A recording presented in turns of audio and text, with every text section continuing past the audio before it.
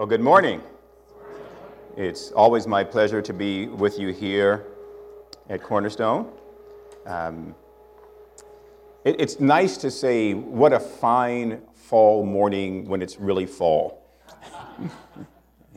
Because we've done this too many times, and it was in July or August, but now it's fall, and it feels like fall, and it looks like fall, and there's hope that summer's coming again. I think it's been since the summer when I was with you.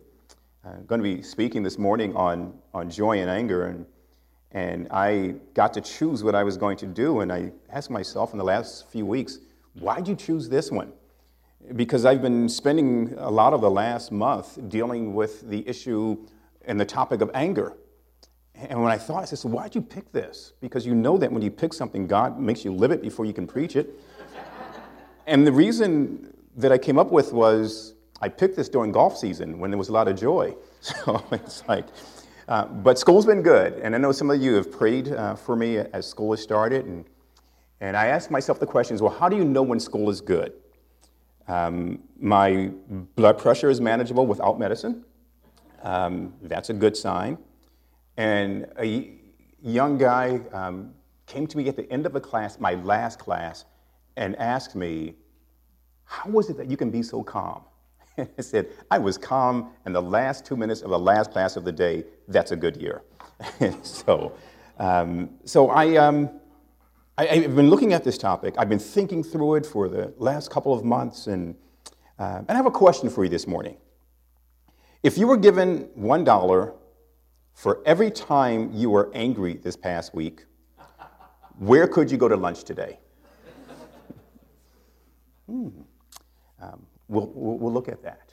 I said, well, this week I could eat more than at the dollar menu at McDonald's. And I had to ask myself, anger, why? Why? Is it always a bad thing? Is it ever good? Being the teacher that I am and researcher, I start with definitions. Webster's definition from his 1828 edition, which is so much different than what we get today. He says, anger is a violent passion of the mind excited by a real or supposed injury, usually accompanied with a propensity to take vengeance or to obtain satisfaction from the offending party. I know that definition.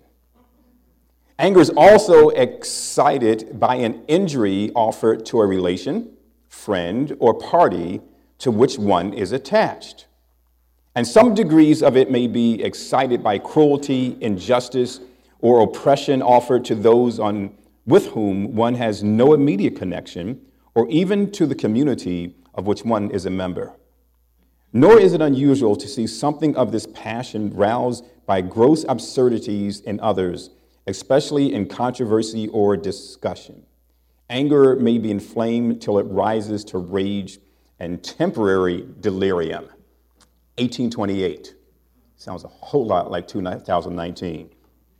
So I began to look in the Word of God, because we're going to do that this morning. It says that anger, and this one confused me until this week. It says from another word that's properly the nose or nostril. And I said, what? And then it says, hence the face, and occasionally a person, also from the rapid breathing and passion. It's ire, it's anger. And I said, not making a whole lot of sense until Friday, when one of my students became angry, and I was able to walk in between he and another kid, and his nose began to flare, and his brow began, 12 years old, his brow began, and he had his hands were shaking, and God just gave me the words of peace to speak into his life at that time, and I began to see the anger subside, and he gave me a fist bump before he sat down. I said, that's what it was. So when those people, the Hebrews, saw your face, and they saw the nostrils flare, and they saw the brow just going, they said, yeah, that's anger. That's what that word means. It also means to trouble. By implication, to grieve, rage, to be indignant, to be grieved, to take indignation, to provoke to anger, to have sorrow, to vex, to be wroth. And one last definition, it says desire, as reaching forth or excitement of the mind, that is violent passion. Anger. That's Old Testament. Thayer says it's the natural disposition, temper, or character, a movement or agitation of the soul, impulse, desire, any violent emotion, but especially anger. That's what that word was translated. So, again, how much anger have you seen this week? How much have you experienced? And then was it good anger or was it a very negative anger? And I ask myself the question, when I teach, I always go to workshops. I've been to probably 15 hours worth of workshops since the beginning of the school, and I'm always trying to get better at what I do. And a lot of times a teacher will give students something and they will map out every bit of it. They call it scaffolding. I'm going to build this, and build this. And I don't like doing it that way. I like giving them a blank slate. Years ago, I had Kevin Duran. Some of you remember him. I think it was Channel 8. He came and spoke to a class, and I asked him, you're given a story. You don't know anything about the story you're given. How do you start? He says, I take a blank sheet of paper, and I write who, what, when, where, why, and how on it. I said, after all these years? He said, yeah, after all these years. And so that's what I do with my students. And some of them says, well, can't you give us an outline? And I say, nope, can't do that. I said, I want you to take it, I want you to dig, and I want you to dig deep. And that's what I've done this past week. I began to dig within me and ask, why do you become angry? And then number one thing that came to me, the first thing came to me is because of an offense. There's been an offense towards me or someone else. This week, I was told of 2 teachers who were assaulted by middle schoolers. And that made me angry. And one of them, the one boy who hit a teacher numerous times, who could have been hurt because the teacher was a boxer and he had enough wit about him to walk away and get help. But this kid I protected from being bullied at least on 4 occasions this year by other middle schoolers. And he attacked the teacher. And I'm asking God to give me the right words to say when he comes back to school. But I saw an offense towards someone else. It wasn't because they offended me, but they offended someone else, or they attacked someone else, and that caused me to become angry. And I think that anger was good. I think it was a good response. Now, how I deal with it afterwards may or may not be a good response. What else? Frustration. I was reading and listening to people in psychology, and they say that anger is actually a secondary emotion. There's usually something else there, and because there's something else there, we become angry. Frustration often makes me angry. In my class, over the last week, I have one class. I have 5 classes, 3, 7, and 2, 8. My 7th grade classes, I have 2 of them that are working very well. And I'm not sure if that has something to do with the fact that over 50% of those classes weren't born in America. But those, my immigrant children are by far my best students. Some of them academically, some of them because of behavior and attitude and respect. But they gave me one class of 7th graders that there are 15 of them are special ed students, and they blended in them with 13 gen ed students, most of who are very low. And that's not the class that frustrated me most. My class that frustrated me most and makes me earn my money is an 8th grade class. Party Central, wherever they go. And I get frustrated to the point of anger, and I ask myself, why? And it's because I see where they are, and I see what they're facing, and I want for them the best so much that it frustrates me. And then because sometimes I don't take care of my frustration the right way, it becomes anger. And sometimes I'm not the nicest person. I know you see this really nice guy up here. That's not me during 3rd period and about 15 minutes in the 3rd period on some days. Some days then, when I first started teaching, I had a group of kids that were like that, and I put my hands in my pocket. And the kid asked me, says, you always have your hands in your pocket, why? And I said, so I don't grab anybody. So it's just like, I understand that that's frowned upon in the city school district. But you get frustrated and it becomes anger. Injustice. angers us. When we see injustice around our world, it causes anger. Sometimes I get angry when I'm disobedient. I'm disobedient. The Spirit of God calls me on it, and I get angry. And I then see that in my students. I said, wait a minute, you're the one who messed up. Why are you getting angry with me? And how often am I like that with God? The Spirit of God convicts me of something, and I get angry because I think it was my right to do this or to do that or not to do this or not to do that.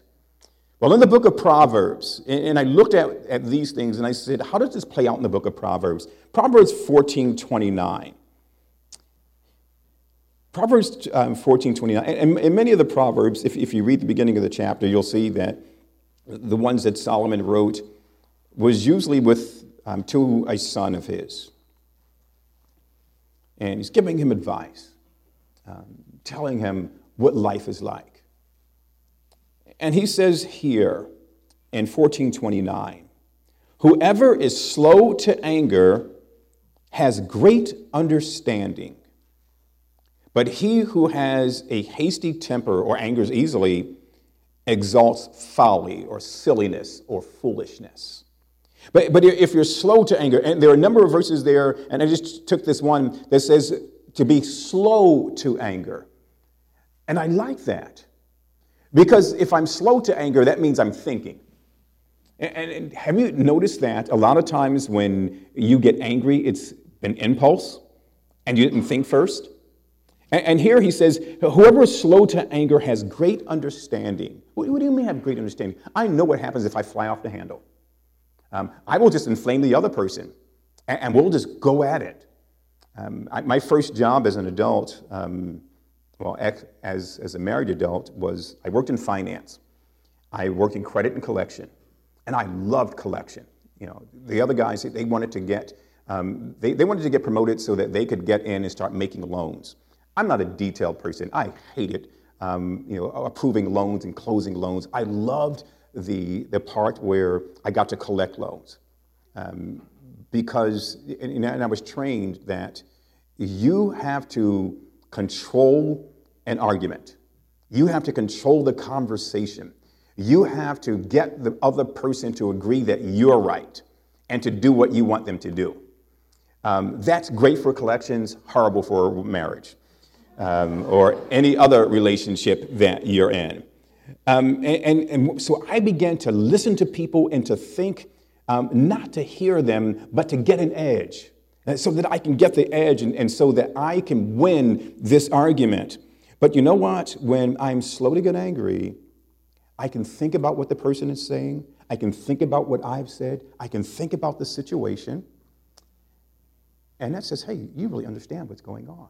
And that's what Solomon says to his son. Be slow to be angry. In the next chapter, chapter 15, verse 1, he says, a soft answer turns away wrath, but a harsh word stirs up anger. Anybody live that this week? It's been one of those weeks. And I began to stand back. Oh, and I have my special ed teacher in that one class is in her second year of teaching. Last year, there's no way that I could have taught that class of 8 boys, most of them emotionally disturbed. All of them had anger issues, some more aggressive than others, and she survived. And now she's with me, and I sat there and I said, look, I want you to present this lesson. And she presented the lesson, but she fussed the whole time. I said, oh my goodness, she's only like 25. And I walked up to her afterwards, I said, you know what? I sat back there and I saw myself. And I said, you fuss too much.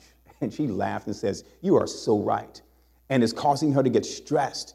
If she goes at this rate, she will not make it until she's 30 years old. It's like, come on, you can do this. And so I've been practicing giving soft answers, even when the situation is one where you can just give a harsh answer. And so the next time somebody really ticks you off, they really, really do stuff that makes you want to squeeze them lovingly about the neck. Give a soft answer. Respond softly. Sometimes it's going to make... okay, I hear what you're saying. And then speak to them. Why? Because the harsh word comes naturally. And here's where it is with the child of God. We are no longer to do the things that comes naturally. Because we've been born again by the Spirit of God. And the Spirit of God lives in us. And so instead of giving a harsh answer, what's that going to do? That's going to make the other person angry, even if they weren't angry, or make them angrier, and then you're back and forth and back and forth. I learned from a manager who, within 30 seconds after he was on the phone, he was yelling at someone. And the first time I yelled at a customer on the phone was probably six to 8 months into my being there. And the entire office stopped. And they turned around and he says, "Who is that on the phone?" But you know what? There was this adrenaline that was there. And I found out that if I didn't want to deal with something the right way, a long way, I can just fly off the handle and get that person to either quiet down or get louder. And sometimes we didn't get anywhere, but it felt good to get that stuff out. But when I began to say to God, I want to be able to have soft words for people. And I think I mentioned before, my wife introduced me to a verse in Galatians when we first started talking. Let your speech be with grace, seasoned with salt, that you might know how to answer everyone. Is that in your vocabulary? Is that in your mind? Is that in your thinking? That I'm going to have a soft answer? I'm going to have graceful words? Because harsh words stir up anger. And I don't want to be the reason why somebody gets angry. Do you? Do you want to see people get angry around you? Sometimes you want to see people get stirred up, but not with anger. You want to see somebody get motivated, but not get angry. In that same chapter 15, he goes on, he says, look, a hot-tempered man stirs up strife, but he who is, again, slow to anger quiets contention. And so I think you get it from there. And chapter 19 of Proverbs, I like this one.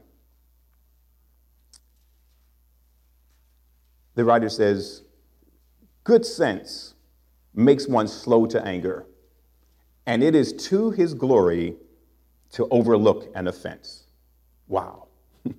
That's not our culture today. Overlook an offense?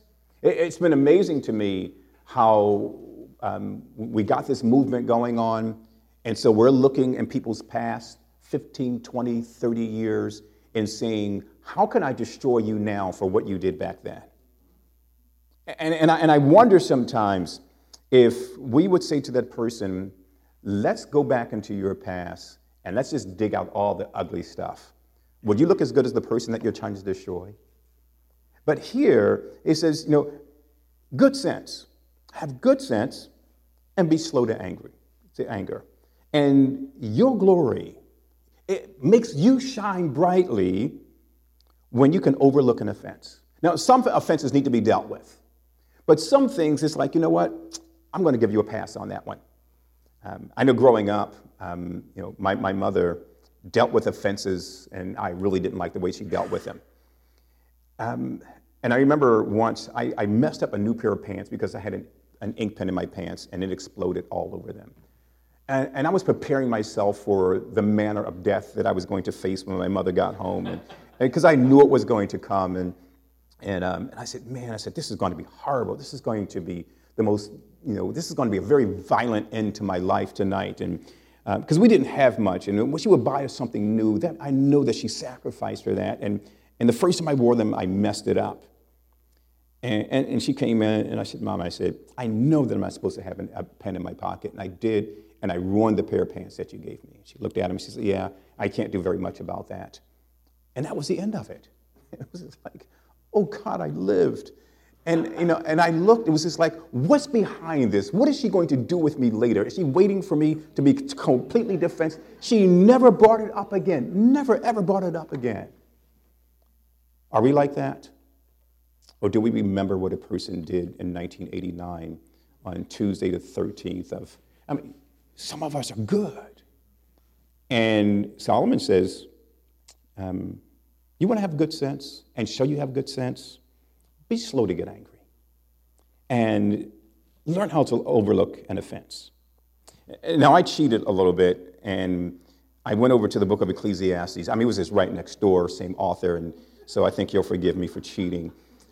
In Ecclesiastes 7:9, it says, on the same vein, be not quick in your spirit to become angry,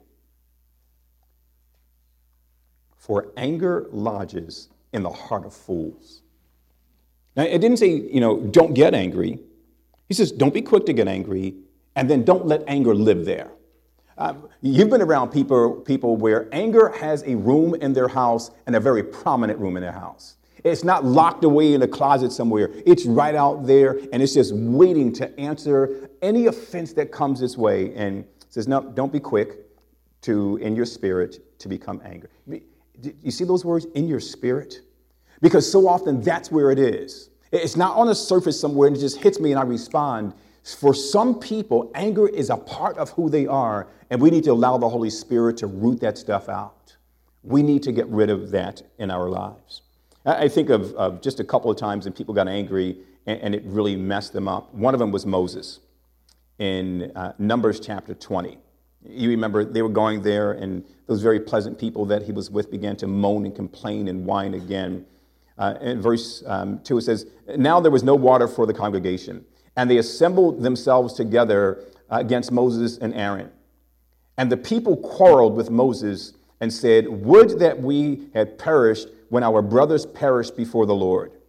Why have you brought the assembly of the Lord into this wilderness that we should die here, both we and our cattle? And why have you made us come out of Egypt to bring us to this evil place? If it is no place for grain or figs or vines or pomegranates, and there is no water to drink. And the Lord spoke to Moses, saying, take the staff and assemble the congregation, you and Aaron, your brother, and tell the rock, you know the story, before their eyes to yield its water. So you shall bring water out of the rock for them and give drink to the congregation and their cattle. I was listening to Discover the Word, and they were talking, and they had this guy who was into biblical geography and in geography this was. And he says, over there are rocks that if struck the right way, you can draw water from them. And I found that very interesting. Never knew about that before. And he says, it says shepherds today still do the same thing. They know how to hit rocks in certain places, and they can get some water. He said, one of the hosts says enough to feed 1 million people. So I'm not sure if it's that much, but he was going to be able to feed up to 3 million people there. And it says, and Moses took the staff before the Lord, as he commanded. Then Moses and Aaron gathered the assembly before the rock, and he said to them, hear now, you rebels, shall we bring water for you out of this rock? There's anger there. There was anger in his voice. And this is what the anger did to him in verse 11. And Moses lifted up his hand and struck the rock with his staff twice, and water came out abundantly, and the congregation drank, and their livestock. I think at that moment, Moses must have felt really good about himself. I performed the miracle in front of the people. God didn't see it the same way. And the Lord said to Moses and Aaron, because you did not believe in me, to uphold me as holy in the eyes of the people of Israel, therefore you shall not bring this assembly into the land that I've given them. You got angry and you acted on your own. And the guy on the radio said, it could have been the fact that Moses had an idea that if he did this the right way, that he could get water to come out of the rock. He did it before. He struck the rock and water came out. And now in my sufficiency, in my anger, I'm going to give you water to satisfy you. And God says, hey, you didn't believe me that you could just speak to it this time and have water come out. And because you were angry with these people, should he have been angry with those people? I think they gave him a whole lot of reasons to be angry with that. Should I have been angry? But should I have still believed God and done it God's way? Jesus got angry. In Matthew chapter 21, verse 12 says, and Jesus entered the temple and drove out all who sold and bought in the temple. And he overturned the tables of the money changers and the seats of those who sold pigeons. And he said to them, it is written, my house shall be called a house of prayer, but you made it a den of robbers. And when you look at that, your thinking has to be, he was angry. Because you cannot very politely turn over tables. You cannot very nicely with a smile say, you've done to my father's house. No, I think he was angry. And I think he flipped those things over. And remember, these are things that are filled with stuff in there. And there were people who responded by getting out. So I think there was enough anger that was there that they took their stuff and they left. Nehemiah did sort of the same thing when they were selling on the Sabbath, and they came in and he said, I will lay hands on you. Probably not with anointing oil, but I'm going to do the things that I need to do to get you out of here. That was anger, and sometimes we call it a righteous anger. And sometimes I have to ask myself, my righteousness or God's righteousness? Jesus had a righteous anger. Why? Because they offended his Father. They did things that God said not to do. And he became angry, and he directed his anger at the behavior that was there and took care of the situation. Let's switch to joy. Same question. Where could you go to eat today if you got $1 for every time you displayed joy this week? Gourmet restaurant, fast food, bargain menu. Which one? Joy, blithesome or glee, blithesomeness or glee. I don't use the word blithesome very often. Gladness, pleasure, rejoicing, cheerfulness. I like this one definition from Strong. He says, it's a calm delight. Gladness. You may have heard the comparison between joy and happiness. Happiness depends on the circumstances that are happening around me. And happiness is not always possible. But according to the Word of God, joy is resident in us. You know Galatians 5. But the fruit of the Spirit is love, joy. That means that the Holy Spirit brings that to me when he indwells me. Jesus says that not only will the Holy Spirit walk alongside of you, but he will dwell in you. And when he dwells in me, everything that he is, all who he is, he brings within me. And one of the fruit of who he is joy. And it was interesting. When we first moved into our house a number of years ago, there was a tree in the backyard, and there was nothing on it. We moved in March during a snowstorm. There was nothing on the tree, and I had no idea what it looked like. It was dead. Later that summer, without our doing anything, that tree began to bear fruit. And we found out later in the summer that we had a pear tree. And that first summer, we had just bags and bags of pears that Cheryl gave out to people. She did fancy things with pears, and because it bore fruit, we were able to see it. It came out. We didn't have to look anything up after the fruit started coming out. And we didn't have to find out what that tree was, because that tree bore pears. And God says, I've put fruit in you. Bear it. Let people see the joy of the Lord in your life. In the book of Proverbs, in 10:28, he says, the hope of the righteous brings joy. The hope of the righteous brings joy. Conversely, alternatively, but the expectation of the wicked will perish.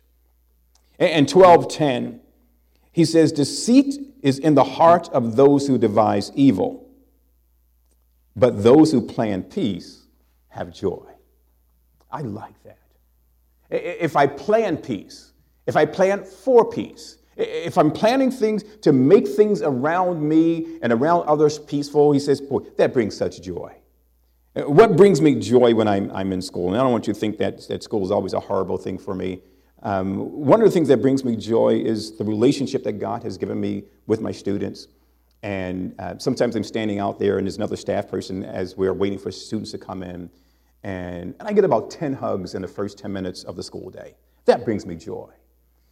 Because I've tried to build a relationship that sets things at peace. I've tried to build something into the lives, and it's been amazing because there's a group of girls who invade my classroom at lunch every day, and none of them were born here in the United States.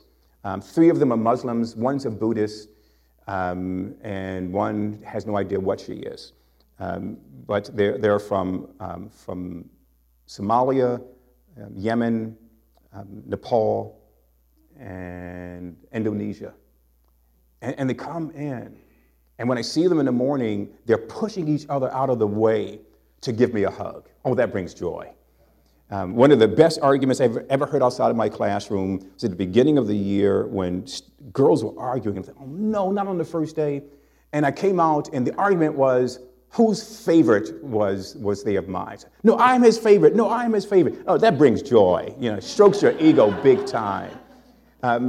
But it has you so into people's lives. That's what I'm learning.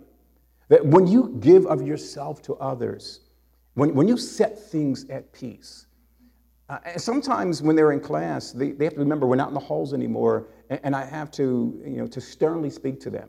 But they still show up at lunchtime every day. They even cook for me sometimes, or have their parents cook for me and bring these things in. That brings joy. So I said, yeah, Solomon, I know what you're talking about. Cheated again and went to Ecclesiastes. For to the one in 2:26 who pleases him, God has given wisdom and knowledge and joy. When you look to please God, he brings joy into your life. Let's go to Jesus, to Nehemiah. They're there, they listen to the word of God that Ezra's read to them for hours. Some of them were brokenhearted as they heard the word of God again. Then he said to them, Nehemiah or Ezra, go your way, eat the fat and drink sweet wine, and send portions to anyone who has nothing ready. For this day is holy to the Lord. And do not be grieved. Why? And we quote this often, for the joy of the Lord is your strength. The joy that God brings, the joy that God has placed in us, he says, let that be your strength. Let that keep you going. Don't look at the circumstances around you, but consider what's in you. And let me wind up with this passage from Colossians 1:10. It says, so as to walk in a manner worthy of the Lord, fully pleasing to him, bearing fruit in every good work, and increasing in the knowledge of God, being strengthened with all power according to his glorious might, for all endurance and patience with joy. And patience with joy. Some of us have learned to be patient like this. We fold our arms, we look, okay, I'm giving you patience, and we're waiting, and we count down, and no, he says, with joy. Even if you have to count down, and 5, 4, 3, do it with a smile. Patience with joy. That's how God wants us to walk. So what's your choice this morning? Joy or anger? Joy all the time, and anger at the right times for the right reasons. Not because I've been offended, not because I don't like what you did, not because I don't appreciate your view, not because you... I actually had a person who got upset with me because I didn't get upset. We had a youth thing going way back in my early days in ministry in Philadelphia, and so many things fell apart from our planning. And my thing was, hey, we still have to live through this day, so let's do this and let's do that. And she came to me at the end, she says, I was so angry with you. I said, why? She says, because you weren't upset like I was. I said, I didn't have time to get upset. We had to take care of things. And I said, and look what God did at the end of the day. She says, yeah, that's what made me convicted. But anger at the right times over the right things, but joy all the time. So what's the bottom line? The bottom line is that Jesus would be evident in my life. As we leave here today and we enter our week, will the world around us see Jesus? Will the joy of the Lord be evident in our lives every day? Will the amount of times I get angry for the wrong reasons only allow me to eat at the dollar menu and not from gourmet restaurants? Let's pray. Father, thank you. You're so very good to us. And we appreciate that you give us joy. And Lord, I know sometimes I make you angry, but I thank you that you have patience with us, that you would much rather extend your love towards us, then show us your anger. And I thank you that even when sometimes we deserve and we come to you and we confess, your word tells us that you're faithful and just to forgive us our sins and to cleanse us from all unrighteousness, and that you don't remember our sins anymore when we come to you.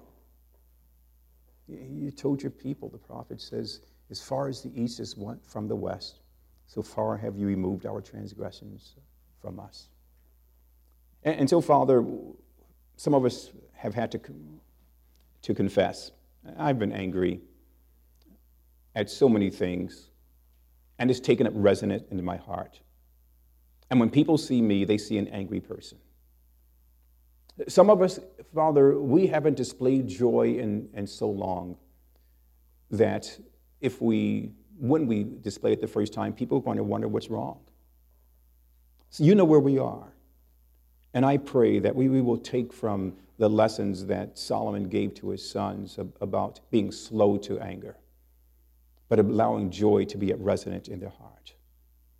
And beginning today, not waiting until we're with other people, but on the way home today, that we would show joy, that others would be infected by our joy, and we would change the atmosphere of wherever we are because of the right kind of anger, getting rid of the wrong kind of anger, and always displaying joy.